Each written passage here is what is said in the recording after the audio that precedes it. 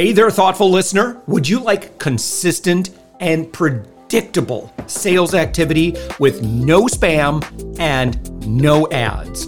I'll teach you step by step how to do this, particularly if you're an agency owner, consultant, coach, or B2B service provider. What I teach has worked for me for more than 15 years and has helped me create more than $10 million in revenue.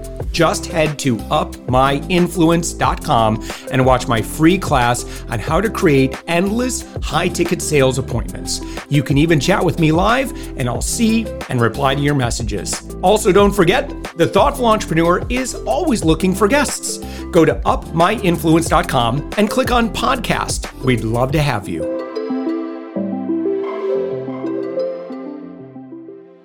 With us right now, it's Lisa L. Levy. Lisa, you are the founder and CEO of LCubed Consulting. You are found on the web at lisallevy.com, and that's Lisa L. Levy is Levy. Lisa, thank you so much for joining us. Josh, I am so excited to be here talking with you and your audience today. Yes. Well, you are also the author. Thank you so much. You are also the author of Future Proofing Cubed. And so we'll talk a little bit about that because I think all of us, we'd like to be future proof. And so can you give us maybe just kind of a quick overview of who you are and what you do in the world today? Absolutely. So I like to describe myself as an accidental entrepreneur. It happened about 14 years ago, and it was absolutely not my plan. I had made a commitment to the corporate world. I wanted 401k. I wanted PTO. I wanted all of that perceived sense of security until I realized that it really was just sort of a trap. And I embraced the spirit of the entrepreneurial journey, jumped into the space where my parents had always played that caused me so much stress and so much anxiety as a kid. And I said, you know what, if I'm going to take control, I am going to take control. And here we are 14 years ago, and I've built a practice where we're helping business leaders grow and scale by leveraging our adaptive transformation framework, which takes key elements of best practices that large global corporations use every day, but makes them consumable for the startup and the emerging and the middle market. So that's what we've been doing. Yeah. And obviously, one of the biggest things that you seem to address is the inevitable change. If there's one thing, right, that's inevitable, it's going to be change. I don't know how many of us had a global pandemic in our risk assessment, where we kind of see, well, what threats might interrupt our business? Global pandemic, not in the T box for many of us, but here we are. What are kind of the main tent poles of being a little bit more resilient or, able to work with change that we can either predict or not predict? So the reality, and it's a harsh reality, is there will always be change that we cannot predict. But to future-proof and be prepared for that uncertainty and that thing around the corner that's going to jump out and scare us like a global pandemic is building resilience to change. And the approach that we take with that is really very simple. It's building an innovation engine inside of your business. It's a 3-step process that anybody can do, whether you're a solopreneur or you own or you're leading $1 billion team, right? It's embracing the spirit of experimentation, constantly having a stream of new ideas. What could we do for our customers tomorrow that we aren't today? Understanding what those ideas are, prototyping, testing, experimenting with them, learning from the things that don't work, because not everything will work, and that's okay, because that's where we learn our biggest lessons. When we have things and we experiment and find things that work, we want to amplify and do more of that. But when we hit the things that don't, walk away fast and don't look back and don't regret it because you learned something. So all of that is the innovation engine, and we can all do it. That last point that you just made, I think factors into mistakes, right? Or failed tests, right? And I think of, the hundreds of thousands of dollars that we've invested in things that just really haven't worked out. And it could be so easy to say, well, man, I could think of a lot of other places I would have loved to have used that budget, and it's gone. Well, and the budget question, that point is really important, because to roll it back If when the original idea presented itself, you had conceptually tested it before investing a single dollar, wouldn't you have liked to have considered that it might not work before you invested the money at all?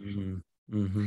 And so our innovation engine actually plays at that pre-spend experimentation space, so that when you do experiment, it's small and it's controlled.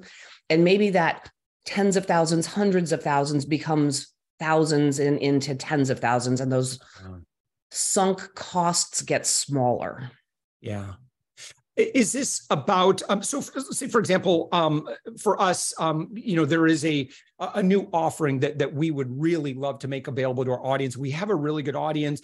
I would love to make sure that I'm presenting to them, something that is going to fit. So obviously I don't want to build the whole thing and then say, hey, guess what's for sale? I don't think any of us, or let me ask you this, and before I kind of get more into that, sometimes, there's this misperception that we can all be Steve Jobs, who, we have this perception that he knew what the market wanted before the market knew, which is not true at all. We don't know that. Nobody knows that. And so I'm going to try and take where you were going and where you went and put it all together, because Okay, you're onto it. You're absolutely onto it. We who provide services, we who design and create products, get stuck in what we think is really cool. The challenge with that is our customers may or may not actually agree with us.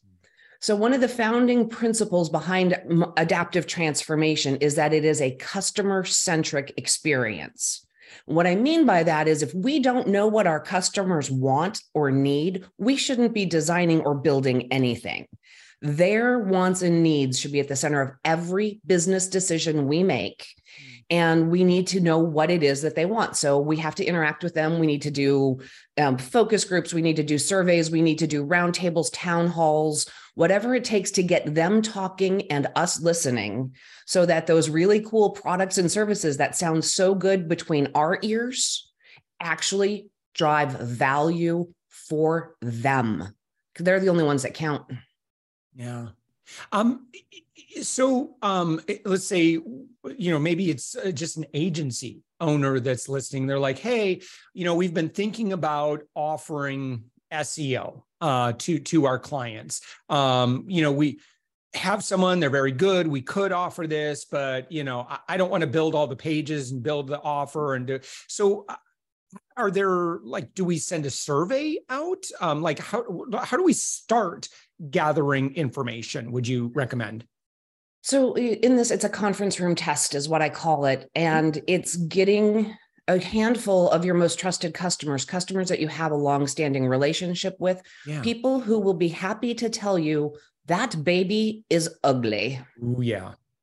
Right? You want to hear it from them, and you want to hear it from them honestly. And so have somebody make a few phone calls. If you touch and talk with 10 people who have been with you on a journey for a long time, that's going to be a representative voice. And so I like to start with those who are really in it to win it with you. But then if you're really bold and you're really brave and you can take the feedback, go to 3 or 4 customers you've lost along the way and see if they'll have a conversation, give feedback, give insight, and you'll learn a lot about what you're currently doing that's working or not working. But if you're thinking about something new and you want to test that SEO idea, somebody who might not be a raving fan at that moment will give you some really blunt, honest feedback if they're willing to give you the time. Yeah, we don't want bad data. An example of this would be, I'm on Facebook with all my Facebook friends who like me, and I say, hey, I'm thinking about starting a food truck. Should I follow my dreams? No, you need actual market data to support that, and understanding of that's a hard business to start and make successful. Right. Yeah, not the best data, because again, maybe publicly your friends want to support you. They, and of course it's really easy to tip our hands, that we're really excited about it, but just because we're excited about it doesn't mean that it's a good idea. Yeah. Right. So, excitement and going to market are 2 different things. Your specialty, obviously, is you have a lot of wisdom in and around operations, and operations can become I mean, there's a lot of things that can disrupt operations. How can we be more resilient, especially when we're thinking about maybe opportunities where we immediately have to scale up, or unfortunately, maybe we have to immediately scale down, and how that affects people. And I mean, there's a lot of considerations there. Yeah, how can we be a little bit more change resistant from that perspective? So from that perspective, that's really core to our adaptive transformation. That's how we handle our people, our processes, and our technology. My glib oversimplification of this is people plus process times technology equals growth and scale. So it is sequential. You have to have the right people doing the right work. You have to have processes that are effective and efficient. And then we leverage technology to make it better, faster, cheaper. When we're looking at our operations and we're running, we have to build on purpose from the beginning in that space. And so as we're looking at things strategically, making sure that we're investing and have the right people in the right seats, that they know what they're there to do, and that we have looked at the processes and we understand what happens before we touch something as an individual and what happens after we do something to, how it flows to the next person. If at any point in time we're looking at this and we don't know why we're doing it, and we don't know why that action adds value to our customers, I can give you a very pricey piece of free consulting right here and right now. If that's the way we've always done it, is the answer to why, you're wasting time, you're losing money, and your customers are not getting value. And if those three things are happening, you are not where you want your business to be. Yeah. One thing I know, Lisa, that you've shared just a bit, and we're recording this around Women in Business or International Women's Day. What observations have you seen? I know you've spoken on this as well about female executive leadership and maybe considerations that we should all have, or what do you see as maybe a better way of asking this is maybe trends? I know obviously. I think the gap, from the outside has been closing, and it's like, but maybe not enough. Can you give us maybe just a quick state of the union of kind of what you see? Because I know one of your books is The Gift of the Universe, Women That Lead. Yes. Yeah. And so part of the challenge with that topic is the data is all over the board. So quick synopsis, prior to the pandemic, there was research that said it was going to take 80 years for there to be parity at the C-suite level, where women and men were equal leaders in corporations and businesses across the world. After the pandemic, as women stepped out of the workforce again and out of leadership roles because they were taking care of their family and running their household, I've seen numbers that are saying we are now 300 years away from that parity. All right, I think that that's back my earlier assumption. I don't know that your assumption was wrong. Where does the research come from? And I'm not going to unpack that here with us today, but it's still not good. But the trend that I'm seeing that is good is that females are stepping into the entrepreneurial space. So those metrics are talking about those CEO slots at the large enterprise global corporations, at Fortune 500, and pulling it down. But when we start looking at small businesses, emerging businesses that are growing, we are seeing more and more women, and women of color, and women of different ethnicities, and we're becoming a presence in the largest space of business in the world, right? When we talk about those big corporations, we're talking about less than 5% of businesses in total. So we measure against them, but they're a very small pool of the actual businesses. So I like to focus on the startups, the small businesses, and the growth that's happening in that space, because that's where those move the economy forward. So I think there's hope. I'm excited by that. Yeah. Lisa, who do you work with, and what does that typically look like? So we're really fortunate. We work with a diverse set of customers, and our clients are small startups all the way through large organizations, including government agencies. But our sweet spot is in that space where we have a business that's growing, that wants to do more tomorrow than they're doing today. So really needing to focus on getting the people, the process, and the technology well aligned so that they can scale. We've worked in industries in healthcare. We've worked in financial services, technology, government, academia. The team, we have a lot of experience. And the cool thing about that business engine, right? The business engine is the same regardless of the vertical. And so the more industries we've been in, the more insights we have that we can share that really make a big impact for our clients. You are a speaker as well as obviously consulting, but who do you speak with, and who should be booking you? Everybody should be booking me. Are you kidding?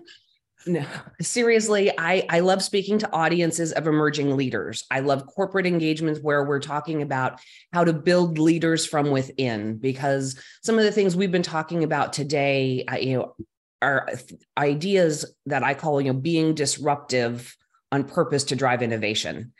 And so learning how to challenge the status quo and ask why. Every organization needs to ask those questions. So I love speaking to groups, to corporations. I'm happy. If you have an audience, I will stand up and I will share wisdom. Yeah. Lisa, your website is lisallevy.com. When somebody goes there and they're like, I like Lisa, what do they do next? What would you recommend? Well, if they like Lisa, throughout the website, there are places where you can simply click and schedule an appointment with me. I make 30 minutes available to anybody who wants to have a chat about what they're doing with their business, where they want their business to grow. If they're interested in talking with me about a speaking opportunity, all of that's fair game. And, I'm on LinkedIn as well. Lisa L. Levy is the easiest way to find me. Lots of opportunities. And YouTube, LCubed Consulting on YouTube has lots of videos with my insights and tips and tricks. So you can get really comfortable with me before you click schedule a call.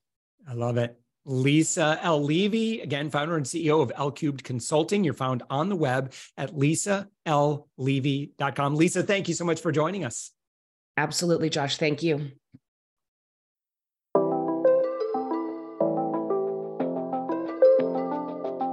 Thanks for listening to the Thoughtful Entrepreneur Show. If you are a thoughtful business owner or professional who would like to be on this daily program, please visit upmyinfluence.com/guest.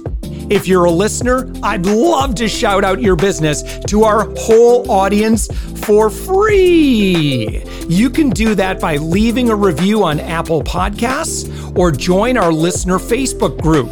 Just search for The Thoughtful Entrepreneur in Facebook. I'd love even if you just stop by to say hi. I'd love to meet you. We believe that every person has a message that can positively impact the world. We love our community who listens and shares our program every day. Together, we are empowering one another as thoughtful entrepreneurs. Hit subscribe so that tomorrow morning, that's right, 7 days a week, you are going to be inspired and motivated to succeed.